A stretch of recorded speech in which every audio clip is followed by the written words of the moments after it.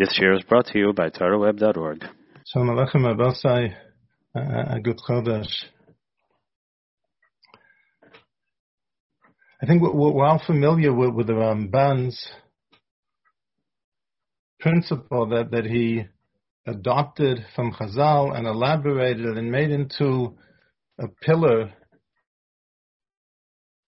of his Perush al Torah and Sefer Bereshis of Ma'aser Avos. The way we generally paraphrase it is Ma'aser Avos Siman Labanim. Ramban has this in different places. The first time, I think, is in Lech Lecha, when the Torah describes Vayava Avam Ba'aretz, Ad Mekom Shechem, Ad Elon More, V'Aknani Oz Ba'aretz, that Avraham Avinu traversed Eretz Yisrael. The Torah makes specific mention of the fact that Avraham Avinu stopped at Shechem, and the Torah also highlights the fact that the Canaani was present in Eretz Yisrael at that point. Ramban, commenting on what's the significance, right? That some of the narratives of the Avos strike us as being inconsequential. What's the significance of this and similar narratives?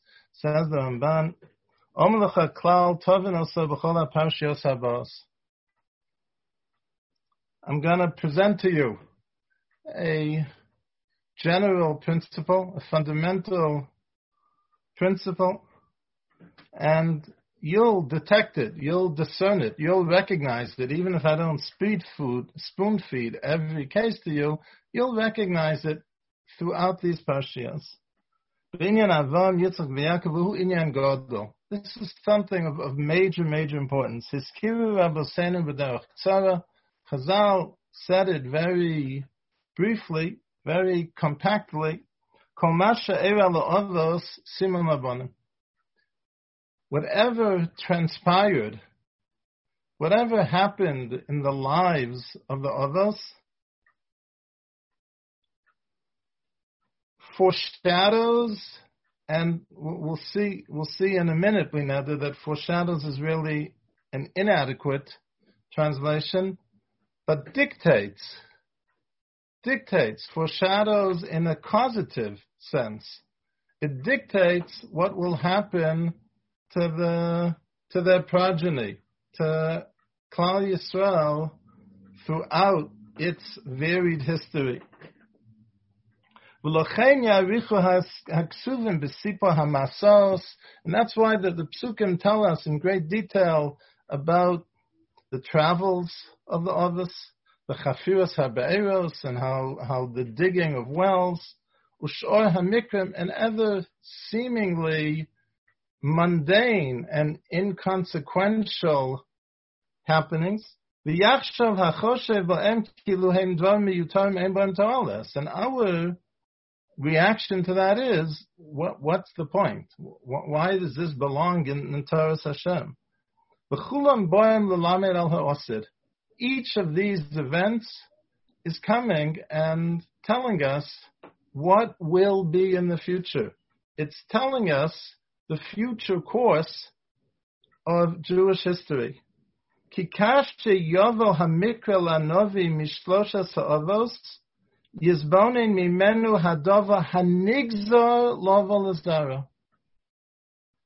When we see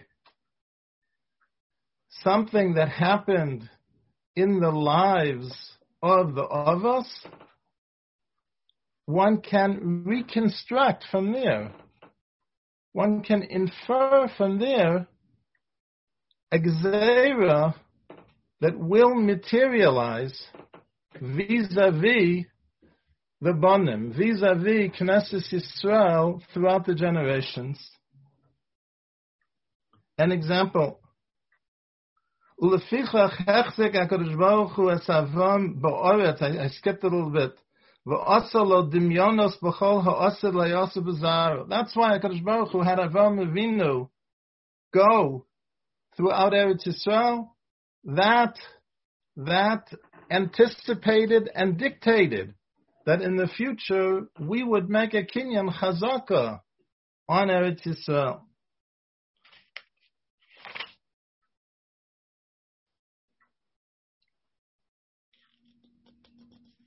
Why is Shechem singled out?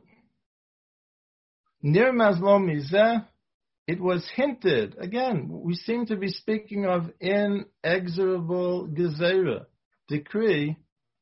Kibanav yichbeshu hamokom hahu tchila kodem hayosem zochem bo. That would be the first place within Eretz Yisrael that Avraham Avinu's descendants would conquer, as later happened in the Maisa of Shechem, and so on. The Ramban goes on to give other examples of this klal of kol masha eira lo'avos isim lavonim. The Rav Zecher Tzadik Levacha raises a very simple yet compelling question.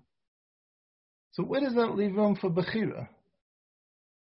Again, we're not talking about the conundrum of divine foreknowledge and human free will. We're not talking about that question. We're talking about a different, as it were, challenge to Bechira. If the course of Jewish history has already been decreed, and decreed inexorably, as evident and as manifest in the lives and happenings of the Avos, so where's Bechira? Yitzchak Avinu dug 3 wells, says the Ramban, in applying this principle, each well representing a Beis HaMikdash, and was only the 3rd well that lo ravu aleha. It was only the 3rd well that remained unchallenged, a remiss to the fact that it will be the 3rd Beis HaMikdash that will remain l'dorei doros. So where was the Bechira in terms of our causing the 2 Churbanos? Isn't it clear that they were already nigzer? So the Rav answers beautifully, brilliantly. He says, we know in halacha, we know in the context of Talmud Torah that there's a principle of Elu ve'elu divrei Elokim chayim. When there was a stalemate between Beis Shammai and Beis Hillel as to whose view should prevail the halacha, so before the Bas Kol resolved it in favor of Beis Hillel, the Bas Kol prefaced and said, Elu ve'elu divrei Elokim chayim. What Beis Shammai says is Torah, what Beis Hillel says is Torah. They're both true, they're equally valid, equally legitimate, not equally normative. Beis Hillel is normative, Beis Shammai is not normative, but equally true, equally valid, equal claim and representation of Torah. How is that possible? So this is really deserving of its own share. But just to illustrate part of how it's possible, in terms of how it's possible, let's say on the level of Tanoim, when HaKadosh Baruch Hu wrote the Torah, so there are many things in the Torah that are black, and many things in the Torah that are white. And a lot of that black and white was given to Moshe Rabbeinu, was explained to Moshe Rabbeinu, was presented to Moshe Rabbeinu on Thursday night, Friday night, whenever, beginning then. But then HaKadosh Baruch Hu intentionally left part of the Torah gray. Moshe Rabbeinu didn't come down from Har Sinai with Perushim Mikubolim on every detail in the Torah. Some things were left intentionally gray. Does Uvshach B'chov Kumecha delineate the time, only the time in which you say Kriya Shema? Or does it also dictate the posture which a person should adopt when saying Kriya Shema? That a person should lie down at night, a person should stand up in the morning. HaKadosh Baruch Hu didn't dictate that to Moshe Rabbeinu. That was left that for the Chachmei HaMasorah, after having mastered all the black and white of Torah, after having immersed themselves so that their mind is conditioned to think with Torah logic, with Torah canons of analysis, you'll go interpret it, and there you can have two differing, opposing interpretations, equally valid, equally legitimate, equally true. Elu va'elu divrei Elokim chayim. Kadosh Baruch Hu left certain things in the Torah open to multiple interpretations.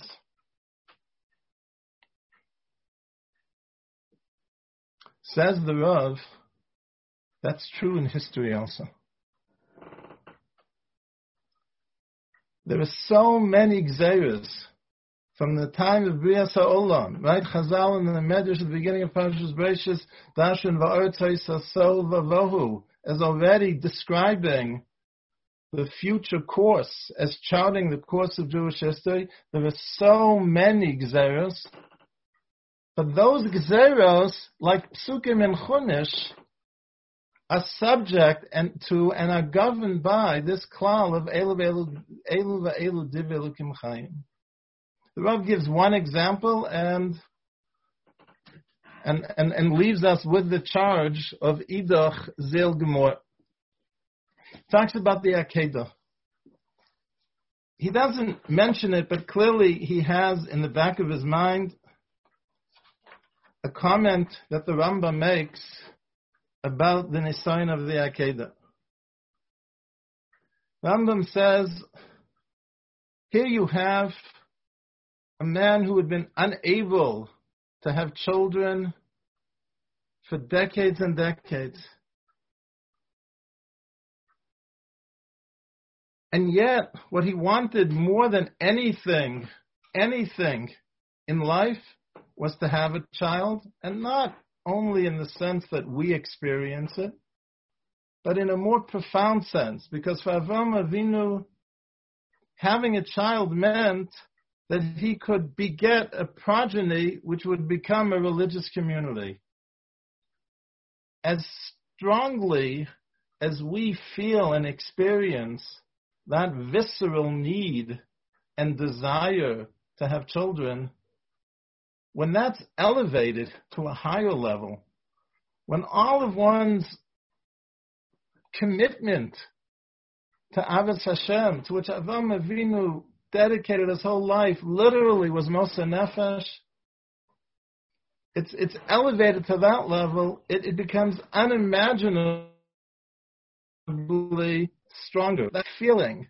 And finally, HaKadosh Baruch Hu grants him. Yishmael wasn't gonna do it. Finally, HaKadosh Baruch Hu grants him such a child, and then HaKadosh Baruch Hu says, "V'haleu sham la'ola alachad ha'orim asher oma elecha." What does Avraham Avinu do? Now here comes the crucial line in the Rambam. However, when a son comes to him after his having lost hope, how great will his attachment be, and how great will his love be? It's not something that we as parents, as genuine and sincere, as deep and as profound as our love for our children is, it's not something that we begin to approximate. It's not something, the depth and intensity of that love is not something which we can begin to approach. Nevertheless, because of Avraham Avinu's Yeras Hashem, because of his Avos Hashem, he holds this beloved son as little. The Rambam says something extraordinary here. In order for Avraham Avinu to have been ready to actually carry out what he understood to be the command of the Akedah, first, there had to be an emotional seismic shift. It is impossible, it is physically, humanly impossible for a father experiencing the depth and profundity of paternal love to take a ma'acheles and to shech his son. It's impossible. The only way it's possible, the only way Avraham Avinu could place Yitzchak, could bind Yitzchak on the Mizbeach and pick up the ma'acheles lishchat as beno, is if he sacrificed that love that he had. Says the Rav,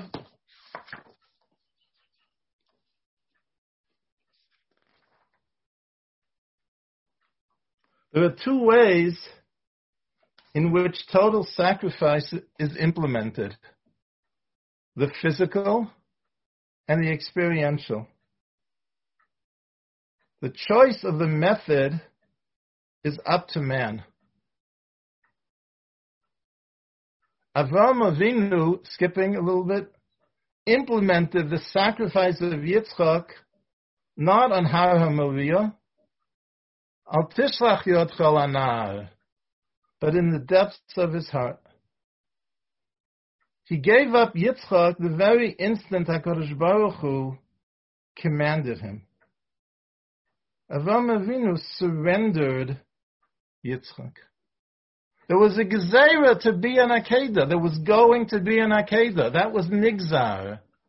Whether the Akedah would be a physical Akedah, that Yitzchak Avinu would actually be Nishchat, or whether the gezerah would be, or whether the gezerah would take the form of this emotional, experiential gezerah, but that wasn't decreed. Elu ve'elu div elokim chayim. That gezerah was open to, it lent itself to either of those two equally valid, legitimate, true interpretations. Opposing interpretations, equally valid, equally true conceptually, equally potentially true historically, but then historically one of the two materializes and the other doesn't. Every gzeira is like that. In light of what the Rav presents, we understand some of the depth of what Chazal are telling us in Kol HaMekabel Olav Ol Torah is Ma'avirin Mimenu Ol Derech Eretz. If a person accepts upon himself the yoke of Torah, so then HaKadosh Baruch Hu lifts and removes the all of Derech Eretz, all the yoke of mundane preoccupation. A person it's nigzar that it's decreed that we're supposed to live and that we will live a life of being nosei ba'ol. A person cannot opt out of that. It was nigzar. But that in no way encroaches upon our bechira, because it's entirely up to us what form and shape that all will take. Will it be an old Torah? Will it be an old Derech Eretz? The Gzeira is subject to the principle of Elu ve'elu div elokim chayim. There are two equally, potentially, conceptually true interpretations. Which one becomes the historical truth? That's up to us.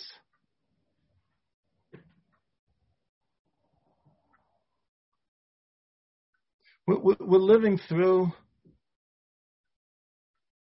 a very difficult and for everyone an unparalleled, for everyone alive, unparalleled and unprecedented tkufa.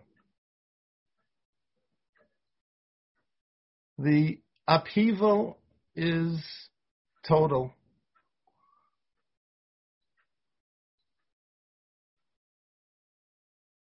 We find ourselves physically cut off from friends, even from family, even from the closest of family.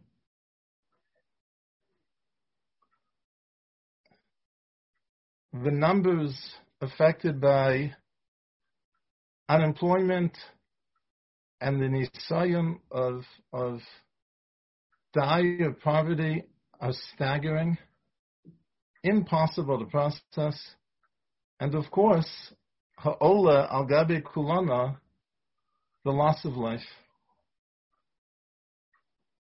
And everyone wants, we hear this rallying cry.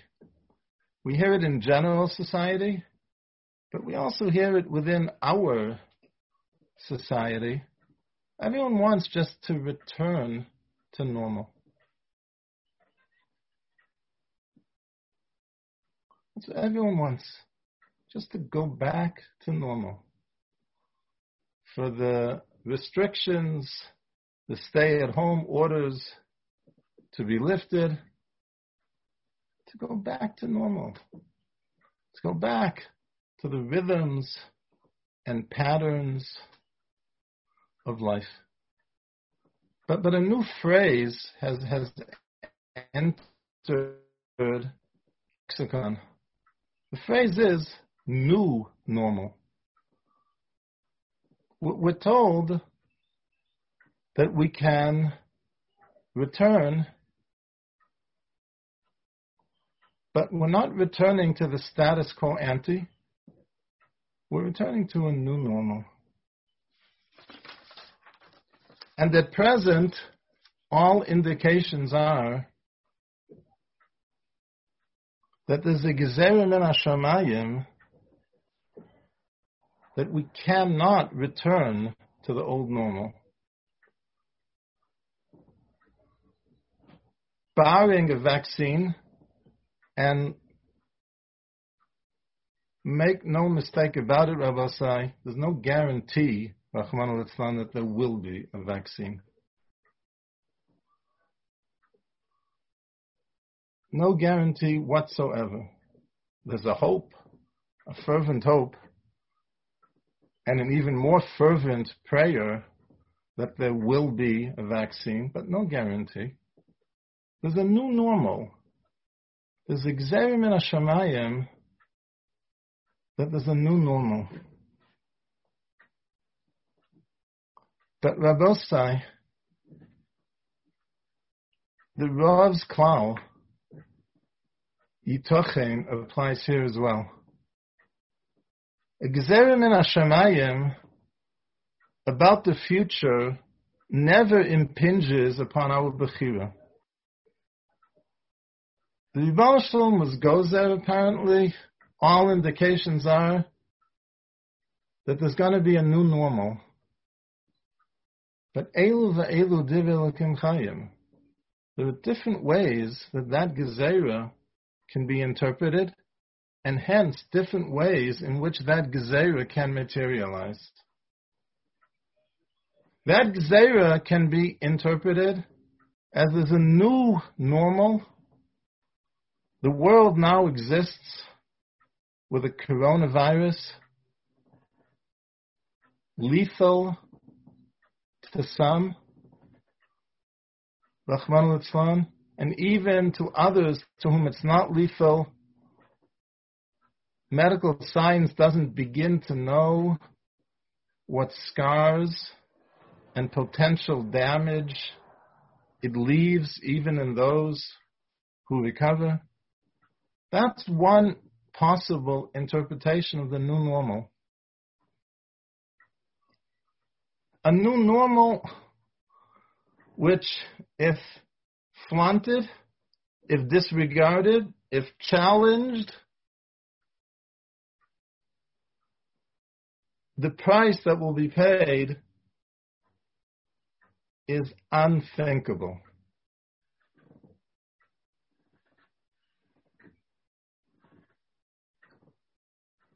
But there's another possible interpretation of the gezerah min hashamayim that we have to move to a new normal. The new normal can be a world which is spiritually different. It can be a new world which is religiously different. The Gezerah doesn't impinge kihu zeh on our Bechira. It's our Bechira that will determine Ein Poronas Bo La'olam El B'Shvil Yisrael.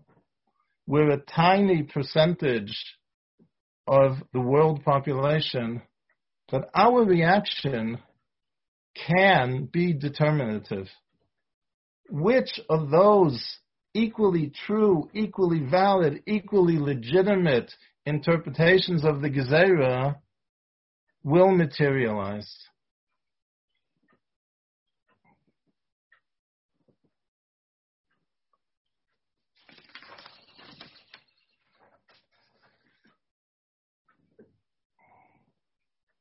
How does one create a new spiritual world? The new physical world will exist by default. If we're simply passive religiously, spiritually, the new physical world is already there and can continue. It will remain by default. But how do we create a new spiritual world? How do we not just tweak something? How do we not just change something? But how do we engage in something which is so transformative that it's a new normal? It's a Shamayim Chadoshim and Eretz Chadoshim. There's another context in which we find this prescription that we're clearly recognizing in the current pandemic, of not an isolated change, not some self-contained improvement or upgrade, but a total overhaul, a new normal. There's another context in which we find this prescription. Midarkei Atshuva, says the Rambam, Lios hashav tzoek tomid v'nei Hashem b'v'chiyuv sachanunim. The tshuva lifestyle. Tshuva is not a moment. It's not a moment of vidui. It's a lifestyle. It's a mahalach. It's a process. Midarkei Atshuva lios hashav tzoek tomid l'fnei Hashem b'v'chiyuv sachanunim. The shav, the penitent, is always crying out to HaKadosh Baruch Hu. Oset staka kifi kolcho is marshalling all his resources to give tzedakah. It's a special zchus. U'mistrachek have min adov shechoto bo, distances himself from the area in which a chet occurred. U'mishana shmo, skipping a line, and here comes the prescription, Rabbi say. Umeshane maisav kulon letova lederech yishara. Again, umeshane maisav kulon. He changes, he overhauls, he transforms maisav kulon, all his actions, letova lederech yishara. So there it is, the same prescription. But did the Rambam just identify the goal and leave it to us to strategize? Maybe. Because after all, everyone's an individual. Even each community has its particular identity. But did the Rambam also indicate the means? Did the Rambam only identify the goal, or did he identify the means as well? Umeshana ma'asav kulam letova u'lederech yishara.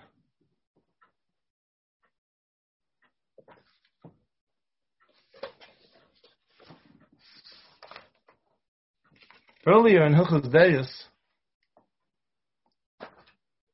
the Rambam begins, as you recall, by describing the ends of the spectrum, extreme manifestations of character traits and dispositions, and then tells us that what the Torah asks and demands and expects of us is the blend which leaves us in the middle.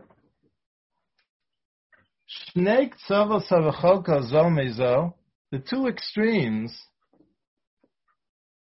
at opposite ends of the spectrum, einon derech tova. They don't constitute, right? There's the word tova, right? Mishana masav kulin latova. The extremes don't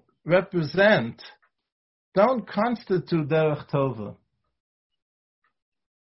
In Halacha Daled, the Rambam continues that a person should go on the middle path, v'yelech b'derech hatovim, v'hi haderech hayeshara. Haderech hayeshara hi mida beinenis shebachol deya v'deya mikodea sheyesh el adam. Clearly, beyond the shadow of a doubt, when the Rambam in Hilchos Tshuva tells us, Mishana, again, this is his interpretation of, elaboration of the Gemara in Rosh Hashanah, of the Daled Dvarim, which are Mekarin Gzardino Shaladam, one of which is Shinoi Maisa. So when the Rambam says, Mishana Masav Kulam Latova U'Lederech Yeshara,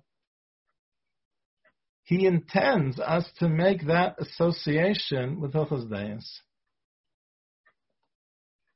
Apparently, the mitzvah of V'halachta b'drachav is not an individual, self-contained mitzvah, but is a mitzvah which is an overarching principle that impacts transformatively virtually every area of life. Where did the Rambam get that idea? Chazal comment in the Gemara in Brachos, all the way at the end of Brachos, Dorish Bar Kapara, Ezohi Parsha Ktana Shekol Gufei Torah Tluyin Ba. Where's a small little pasuk? But all Gufei Torah hinge on this. Ezohi Parsha Ktana Shekol Gufei Torah Tluyin Ba, B'chol Dvachecha Do'ehu, V'hu Yiyasher Ochosecha. B'chol Dvachecha Do'ehu, we'll see in a minute its relevance, its connection to the mitzvah of Halachta B'Drachav.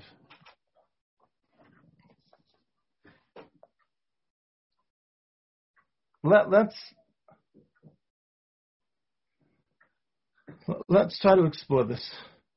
In a word, what the Rambam is telling us is that the secret or the formula to creating a new normal is the mitzvah of Halachta B'Drachav. So let's try to get a little bit of a feel for the mitzvah and see how that's so. When the Rambam in Aleph is illustrating the ends of the spectrum, the extreme manifestations of different dispositions. So the Rambam writes, the Rambam gives several illustrations. V'yeshahu bal taiva lo sispa nafsho me'haloch v'tavosta. The impulse for pleasure, for enjoyment, is so powerful and so gripping. V'yeshahu tahor guf b'yoser. So the desire for physical pleasure, for comfort, enjoyment, leisure, indulgence, that's one of the things which is governed by the mitzvah of Halachta B'Drachav. The Rambam continues with another example. Yesh bal nefesh v'chava shelo sispa nafsho mikol mamon sheba'olam. There's a type that a person has such an appetite, such a voracious appetite for money, he can never sate that appetite. Ke'inyan shenema oev kesef or yisbar kesef. One who loves silver, money can never be satiated. V'yesh mekatzer, etc.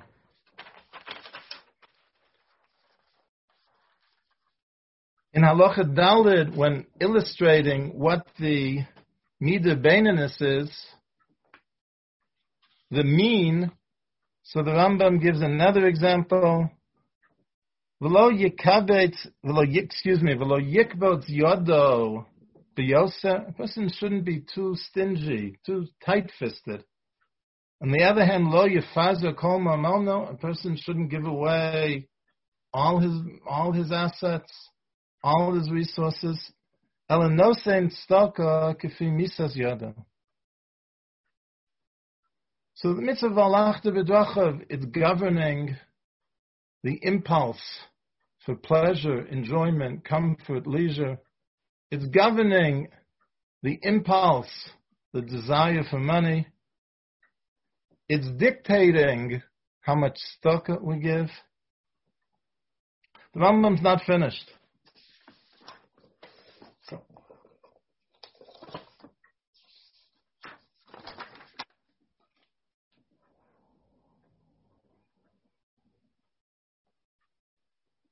Lo yiyeh adam bal schok, the end of Perek Beis. Lo yiyeh adam bal schok v'hosel, lo otze v'onain elo sameach. Person shouldn't be frivolous, alet. Me'idoch gisa, he shouldn't be morose, elo sameach. Person should be b'simcha. V'tzivu, elo mekabel, skipping a couple of lines, Mekabel is called Adam Sev upon him Yafos, not to greet someone with leitzonis, with frivolity, but on the other hand, not to be morose. Sev upon him Yafos, with a pleasant countenance. Lo yiyeh lo bal ktata, person shouldn't be contentious. Again, all this dictated by the V'halachta B'Drachav. V'lo bal kinna, jealous, below Baal Taiva, below Rodef Acha HaKavod, to be concerned with social prestige, with honor and all the other forms of Kavod Meduma. Omu Kachamu Chachamim Akina VaTaiva VaKavod Motzina Se'odem Min HaOlam Kolo Shel Davar Yelech B'Midah HaBeinonus. So everything, virtually every area is regulated by the mitzvah of the Halachta B'Drachav. But let's step back for a minute. How is it possible for the Rambam to tell us in Hilchos Tshuva, for us to interpret the Gezerah which we're living through currently, to change one's entire life? Doesn't a person have to have to implement change, a person has to have a single-minded focus. I have to be focused on that which I want to change. How can I change my entire life? Is it real, or it's just sort of it's words that sound coherent until one brings the words down into real life. Lots of plans that can sound and seem appropriate in theory, and in practice they're not real. So is this real? Is it real that a person's working on so many different areas in his or her life simultaneously? But let's shift the question. How is it possible for one mitzvah to encompass so much? How is it possible for one mitzvah to touch upon virtually every corner of our lives? There's something very, very strange in the Rambam's organization of Hilchos Deis. His discussion of the Midah Beinonus occupies the first two prakim, plus the first halach in Perek Gimel. And then in Perek Gimel, halachas Beis and Gimel, the Rambam shifts to V'chol ma'asecha yi l'shem shamayim, v'chol d'rochecha da'eyu. He shifts to seemingly a new and different mitzvah and focus, that whatever a person does should be calibrated initially, not with some kind of ex post facto justification, but should be calibrated initially. Is this something which is warranted by my avodas Hashem or not?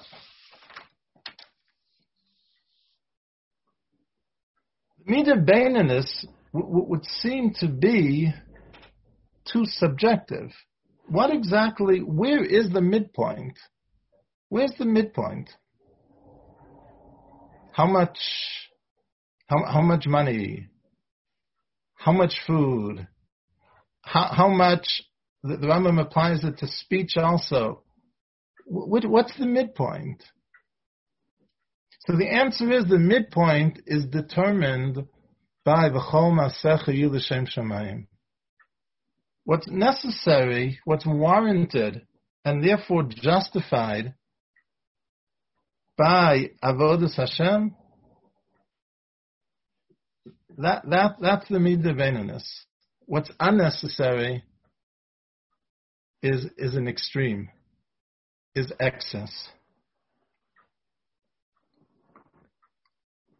Think of the following mashal.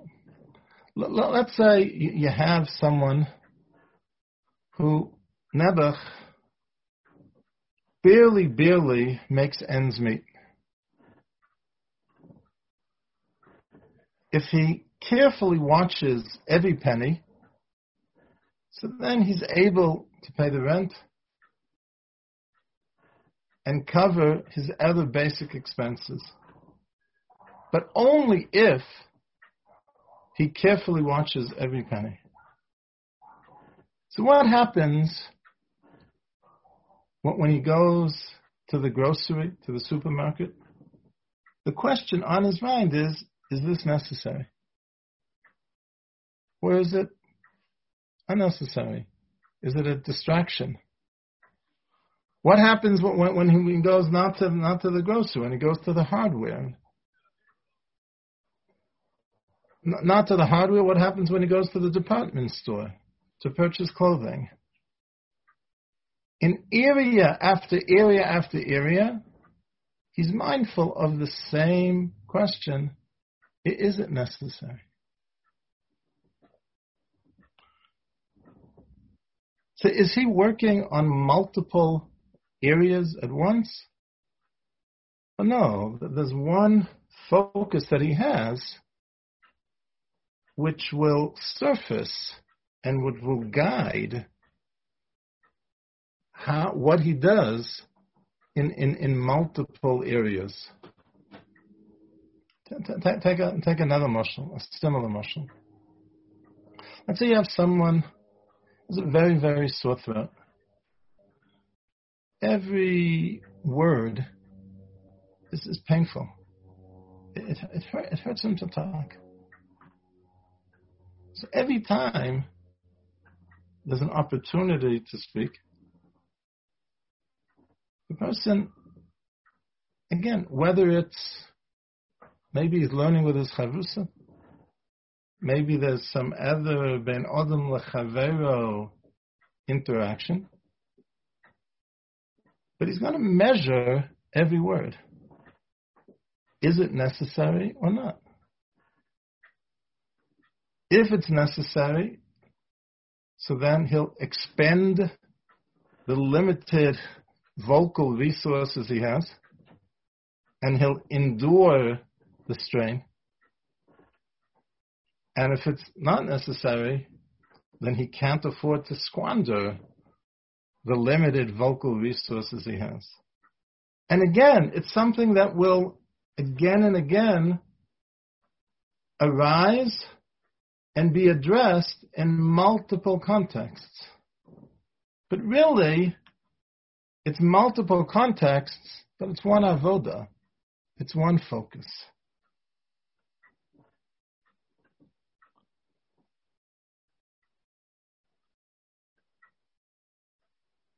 The Rambam tells us we create a new normal. We can potentially interpret the gezerah of new normal. We can potentially be mishana ma'aseinu kulam l'derech tova by asking ourselves. There's only one focus. A person doesn't have to be focused on many, many things. A person is not being scattered. It doesn't make us scattered brains. It doesn't fragment our focus. Just one focus. At every turn in our day, vis-a-vis every component of our schedule, is it necessary? Does it fit in, not b'di'evet, does it fit in lechatchila to a life of avodas Hashem? Is it something that's worth the person who has limited resources has to watch every penny? The person who has a strained vocal cords has to weigh every word, and the person, the being who has limited days, has to weigh every moment of life. Is it necessary? And even if it is necessary, is the attention that I pay to it proportionate? Relaxation is necessary for 99% of the population. So even if the answer is yes, it's necessary, but the follow-up question is it proportionate? If tomorrow were not Memorial Day, I'd go after work and I'd work a whole day. Because the secular calendar dictates that it's a day off from work, do I need an entire day of vacation? Or is it an opportunity to be marbe b'torah mitzvahs? Even when there is a need for downtime, is there a need for downtime to the degree that I have it? Baruch Shalom has blessed so many of us that we're comfortable financially. Each one b'asher hu shtom. When the Rambam talks about the midah baininess of giving tzedakah, the Rambam's phrase is kafi misas yado, right? Reminiscent of the Torah's ish kamatnas yado in a different context. What that means is that how much tzedakah beyond the absolute minimum for a person who's in dire poverty, beyond an absolute minimum, how much tzedakah is not measured in absolute terms. A person can give $1 million a year to tzedakah. Another person can give $100 a year to tzedakah. The second person may be in full compliance with a mitzvah, and the person giving the $1 million a year may be sorely lacking and remiss in being mekayim the mitzvah. It doesn't matter how many zeros there are in the checks. It's kafi misas yado. Is the person giving to the best of his ability? Okay, so a person needs to get guidance from a Moreh Horot, what the balance is between giving tzedakah and between savings. A person needs that guidance, but the important thing to understand, and the question to ask, again, when we have that single-minded focus, is it necessary? all the money that I'm accumulating in the bank, is it necessary? And to the degree that savings, of course, are warranted and legitimate, but is it proportionate? Is the amount that I'm putting away, is it proportionate? In the current tkufa, the Ram should have rachmanis. We should act in a way that elicits that rachmanis. But to make it through the current tkufa, certainly one of the ingredients is going to be philanthropy. There's going to be aniyim who need money, and yeshivas are going to need money because of all the fallout from this pandemic. That single-minded focus of how much pleasure, comfort, leisure, indulgence exists in my life, is it necessary? Is it proportionate? How driven am I to amass wealth? Is it necessary? Is it proportionate? How concerned am I? Am I concerned with a dignified life, or am I concerned with a prestigious life? It's all one single focus. A person is not spreading himself too thin. There's just one question that a person asks at every turn. Is this component of my life? Is this part of my schedule? Is it warranted? Is it justified?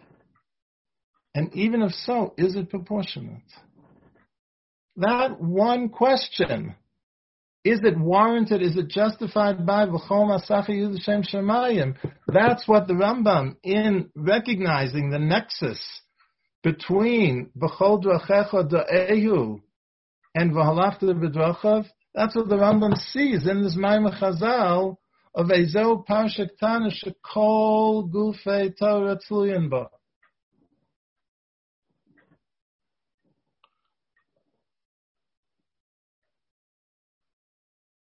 What can we anticipate if we're makabel on ourselves, bli neder, to try to implement this?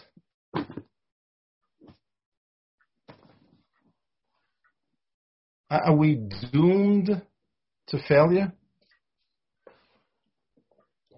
The answer is, the realistic answer is,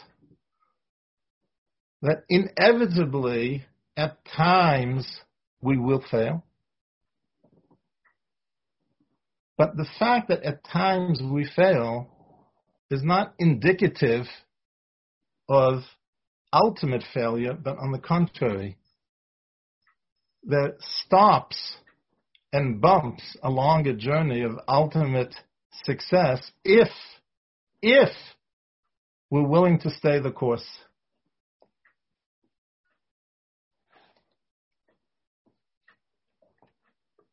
Rav Hutner has a famous letter. He quotes the English. The letter is written in Lashon HaKodesh, but he quotes in English the saying, lose a battle and win the war. And then in that context, he writes very famously, with tremendous insight, Hechochem mikol Adam Omar, Shlomo Melech, the wisest of all men, says, Sheva yipol tzadik v'klam. The righteous falls time and time again. Right? 7 as a metaphor for the cycle. V'kam picks himself up. Hatipshem choshven. Fools think that the pshat in the pasuk is ki kavanoso b'derech revusa, that it's a chiddush. Afal pi sheshava yipol tzadik, despite the fact that he falls, he scrapes his knees. Mikol makom ukom. He gets up, he dusts himself off. Aval hachachomim. The wise people, Yodim Heite, they know very well, Shahakavona he, that what Shlomo Melech really intends in this pasuk, Shemahus Hakima Shal Hatzadik, Hu Derech Hashem Afila Shalo. The way that Tzaddik climbs, what helps propel him are the setbacks. Vayaris kol asher asa v'nei tov ma'od. Say Chazal in Bereishis Rabbi, footnote quotes, Tov zayetza tov, ma'od zayetza hara. So there's no question that in looking to implement this, that we will have moments of failures. But we won't fail if we're willing to look at everything we do and everything we say like the person who's living on such a tight budget that he weighs every purchase, whether he's in the grocery, whether he's in the department store, whether he's in the hardware store. Like the person who has strained vocal cords, who has to weigh and measure every word, regardless of the context, regardless of with whom he's interacting. If we're willing to approach and look at life, what we do through that lens, there will be Sheva Yipol, but it will be a Sheva Yipol V'kam.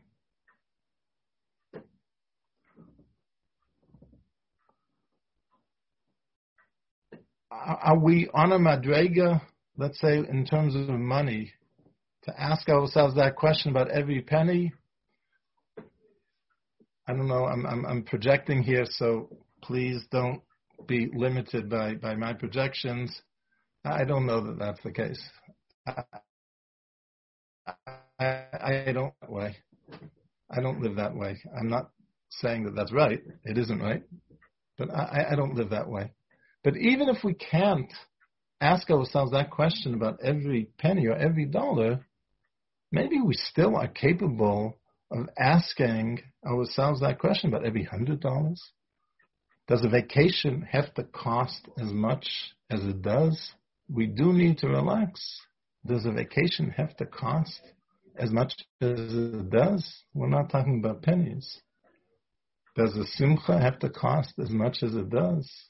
Does a Yom Tov and our Yom Tov plans, do they have to cost as much as they do? It may not be comfortable questions for us to ask, but we are capable of asking those questions. And we're capable of answering them honestly. And we're capable of acting on the answers, not with 100% initial success, Kishava Yipol Tzadik. But the pasuk doesn't end there. Kishava Yipol Tzadik V'kom. None of this, how we act, what we devote time to, how we allocate our resources, none of this will happen on its own.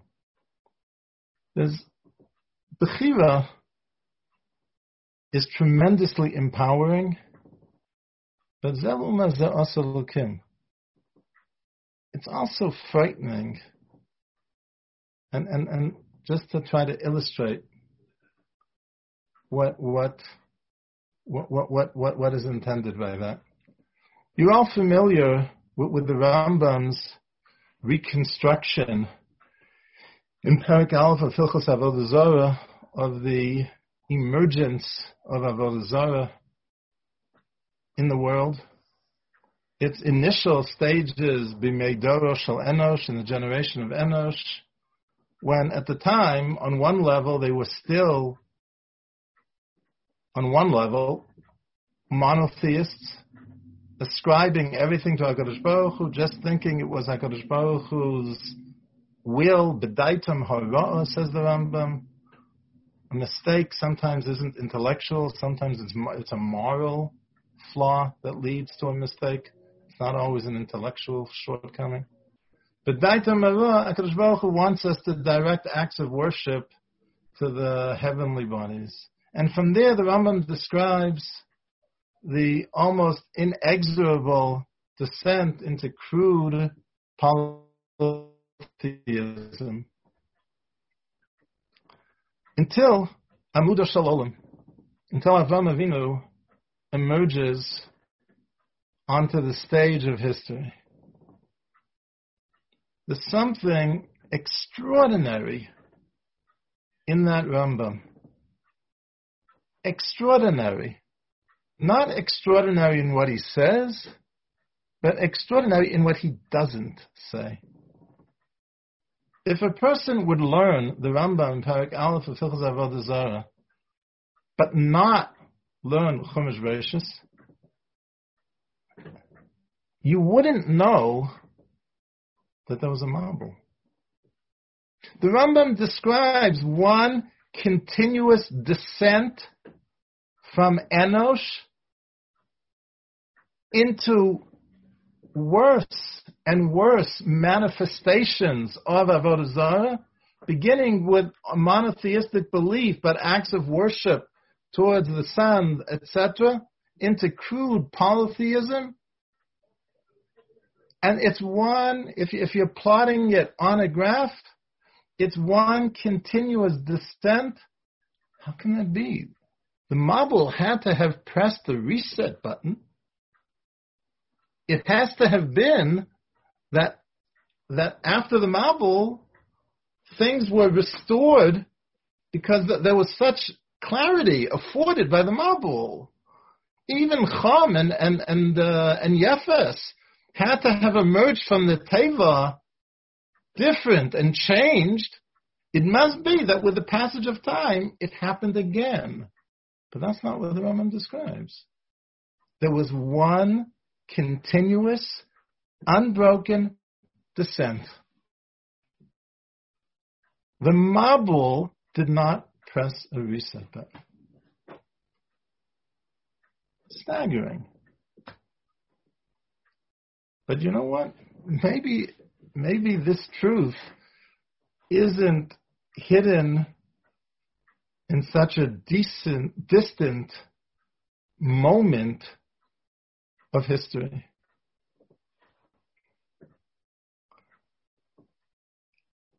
I'm not aware of descriptions of tremendous hisorus l'tshuva after the Holocaust. We are aware that reaction was triggered by the Six-Day War. But it doesn't seem to have been triggered by the Holocaust. How can that be? So the answer is given by Rabbeinu Yonah. Rabbeinu Yonah, both in Avos as well as in Shari Tshuva, commenting on the Mishnah, Hillel says, Im eina ni li mili. Says Hillel, it doesn't matter what divrei hisorus I hear. It doesn't matter what divrei hadracha I receive.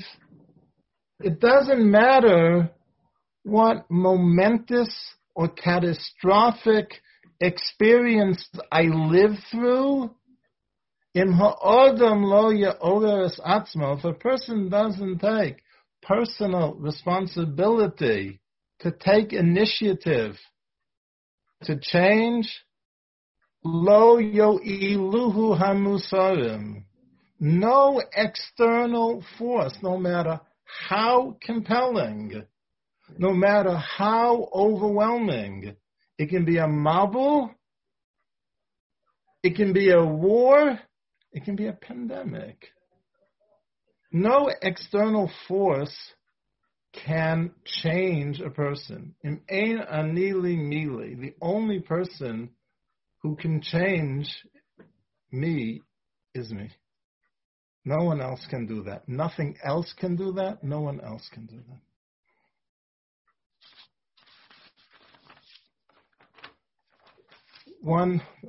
The hour's beginning to get late, but if you'll allow me, one final thought.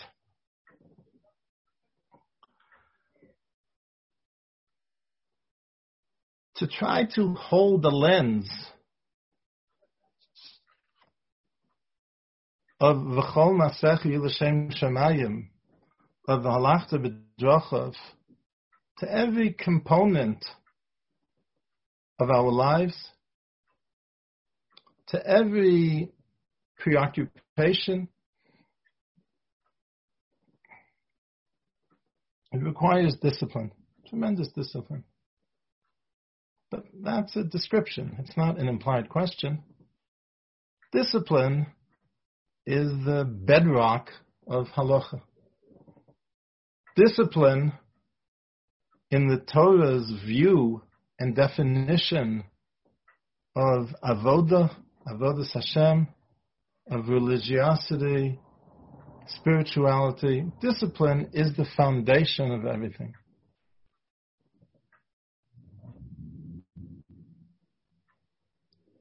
Currently, there's a unique application of discipline that we're being called upon to demonstrate.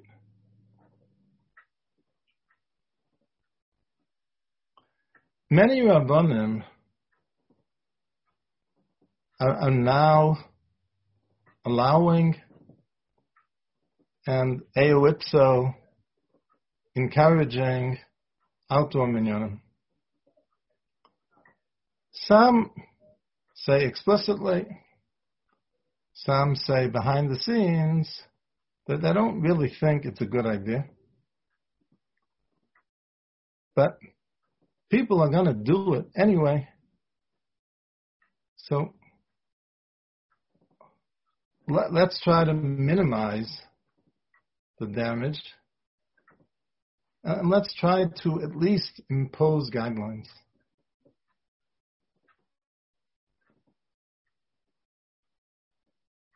No one for a minute thinks, no one can possibly think, because it's not true. No one for a minute thinks that those guidelines ensure safety, that those guidelines eliminate safek. No one for a minute can think that it isn't premature to be giving guidelines when the doctors who are advising us are just beginning to learn about this machla. Every day, the facts of the machla change. It's so brand new that that's not a criticism of anyone. It's just a fact. It's a reality. It's brand new. To give guidelines about how to deal with this sakona, which is now embedded in our lives now, is like putting someone behind the wheel of a car without his having the foggiest notion of, is it safe to drive at 20 miles an hour or 40 miles an hour or 80 miles an hour or 200 miles an hour? Is it safe to drive with your eyes open or with your eyes closed?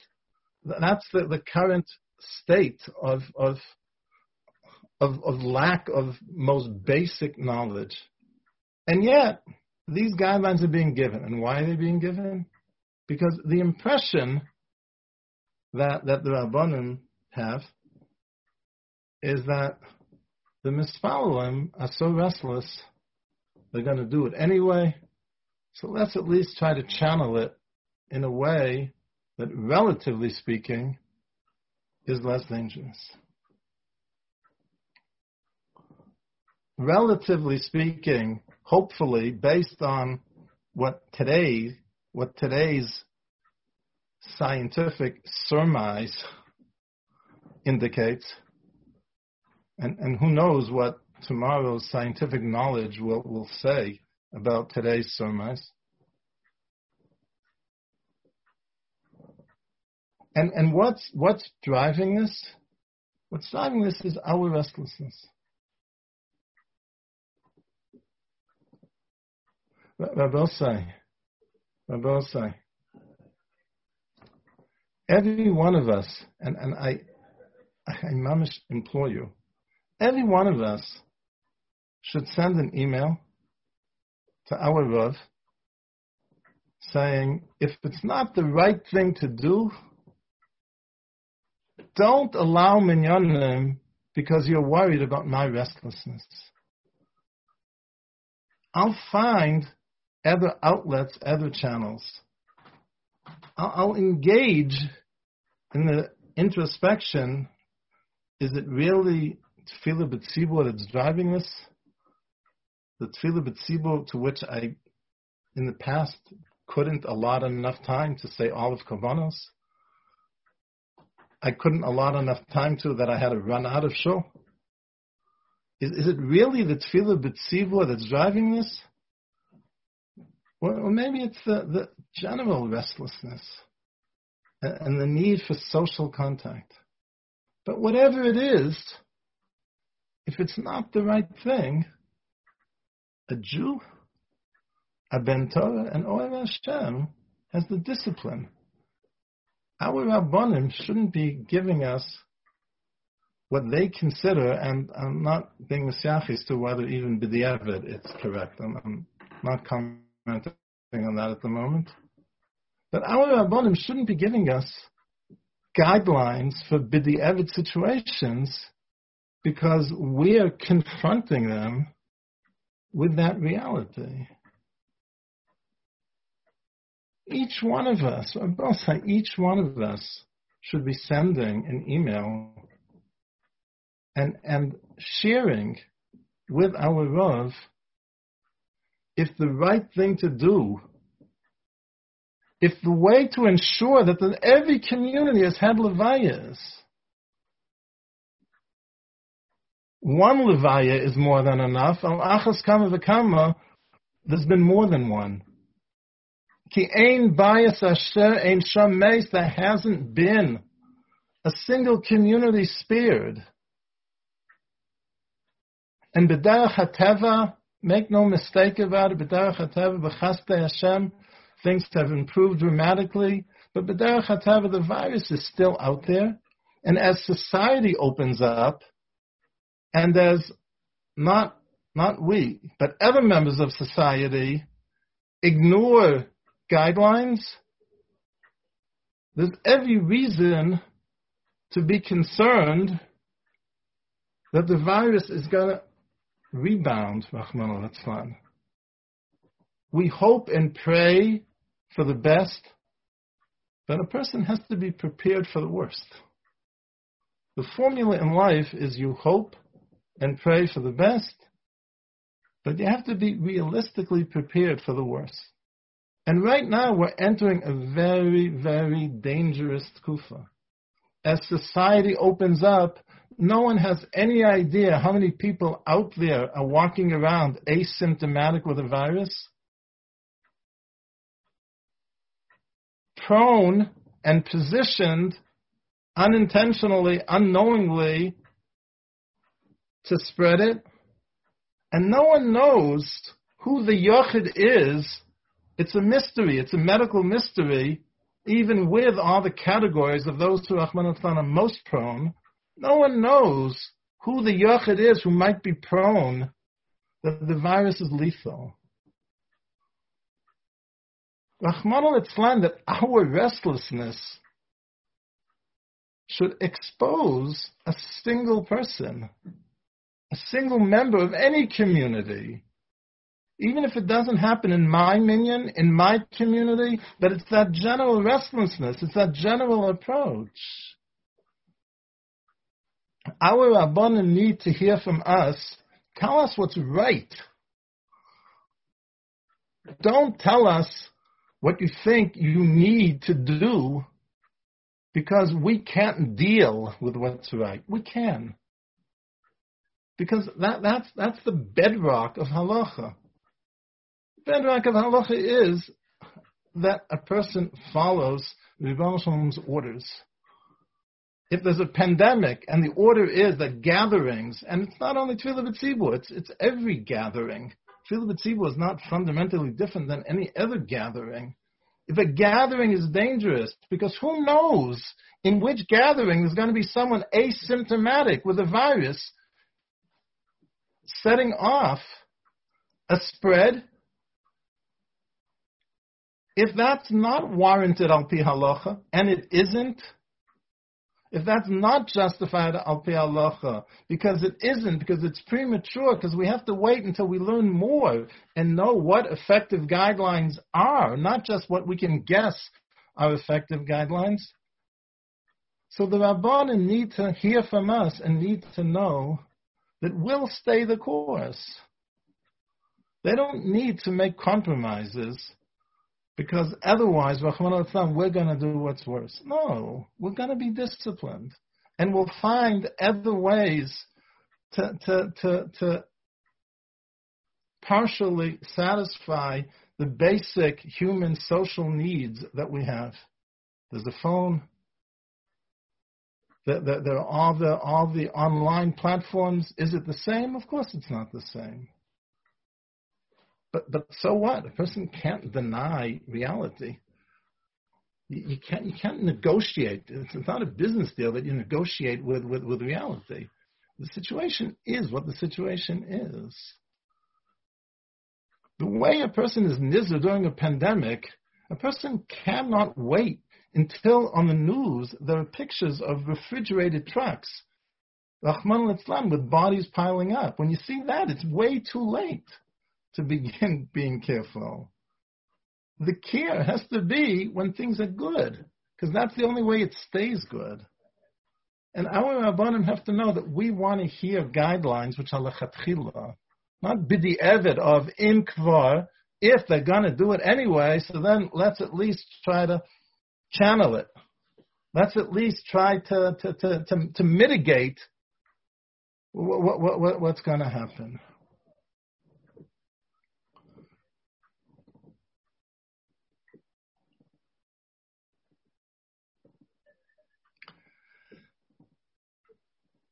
Chazal, one of the takonas which dictate the pace of Kriyas HaTorah is to finish the Bachus Uklalos Shavatoras Kohanim before Shavuos. That through Kabbalas HaTorah, we should be able to leave the Klolos behind through a transformative Kabbalas HaTorah. We spoke about how the combination of Halachta B'Dracha B'chol Drachecha Da'eu touches upon virtually every corner of a person's life, but not quite every corner. How about Talmud Torah? How about Tefillah? So the answer is that when a person's midos are so refined, when a person's focus is so sharpened, so that memela, the dividend will accrue in the areas of Talmud Torah and Tefillah as well. A person who's asking about everything, is this warranted? Is this part of my schedule? Is this involvement? Is this activity? Is this preoccupation? Is this warranted? Is it necessary? Is it proportionate? Such a person, he's gonna, that as he divests himself of all the so much which preoccupies our time, which isn't necessary or which is disproportionate, naturally he's going to be such a person that there's going to be a riboy in Talmud Torah. There's going to be a new focus and a new appreciation and a new dedication to Tefillah. It will be Meshana Ma'asav Kulam Latova. Kabbalas HaTorah, a Kabbalas HaTorah with such a sense of resolve, such a sense of conviction, allows a person to leave the brachos of klalos, the klalos, behind.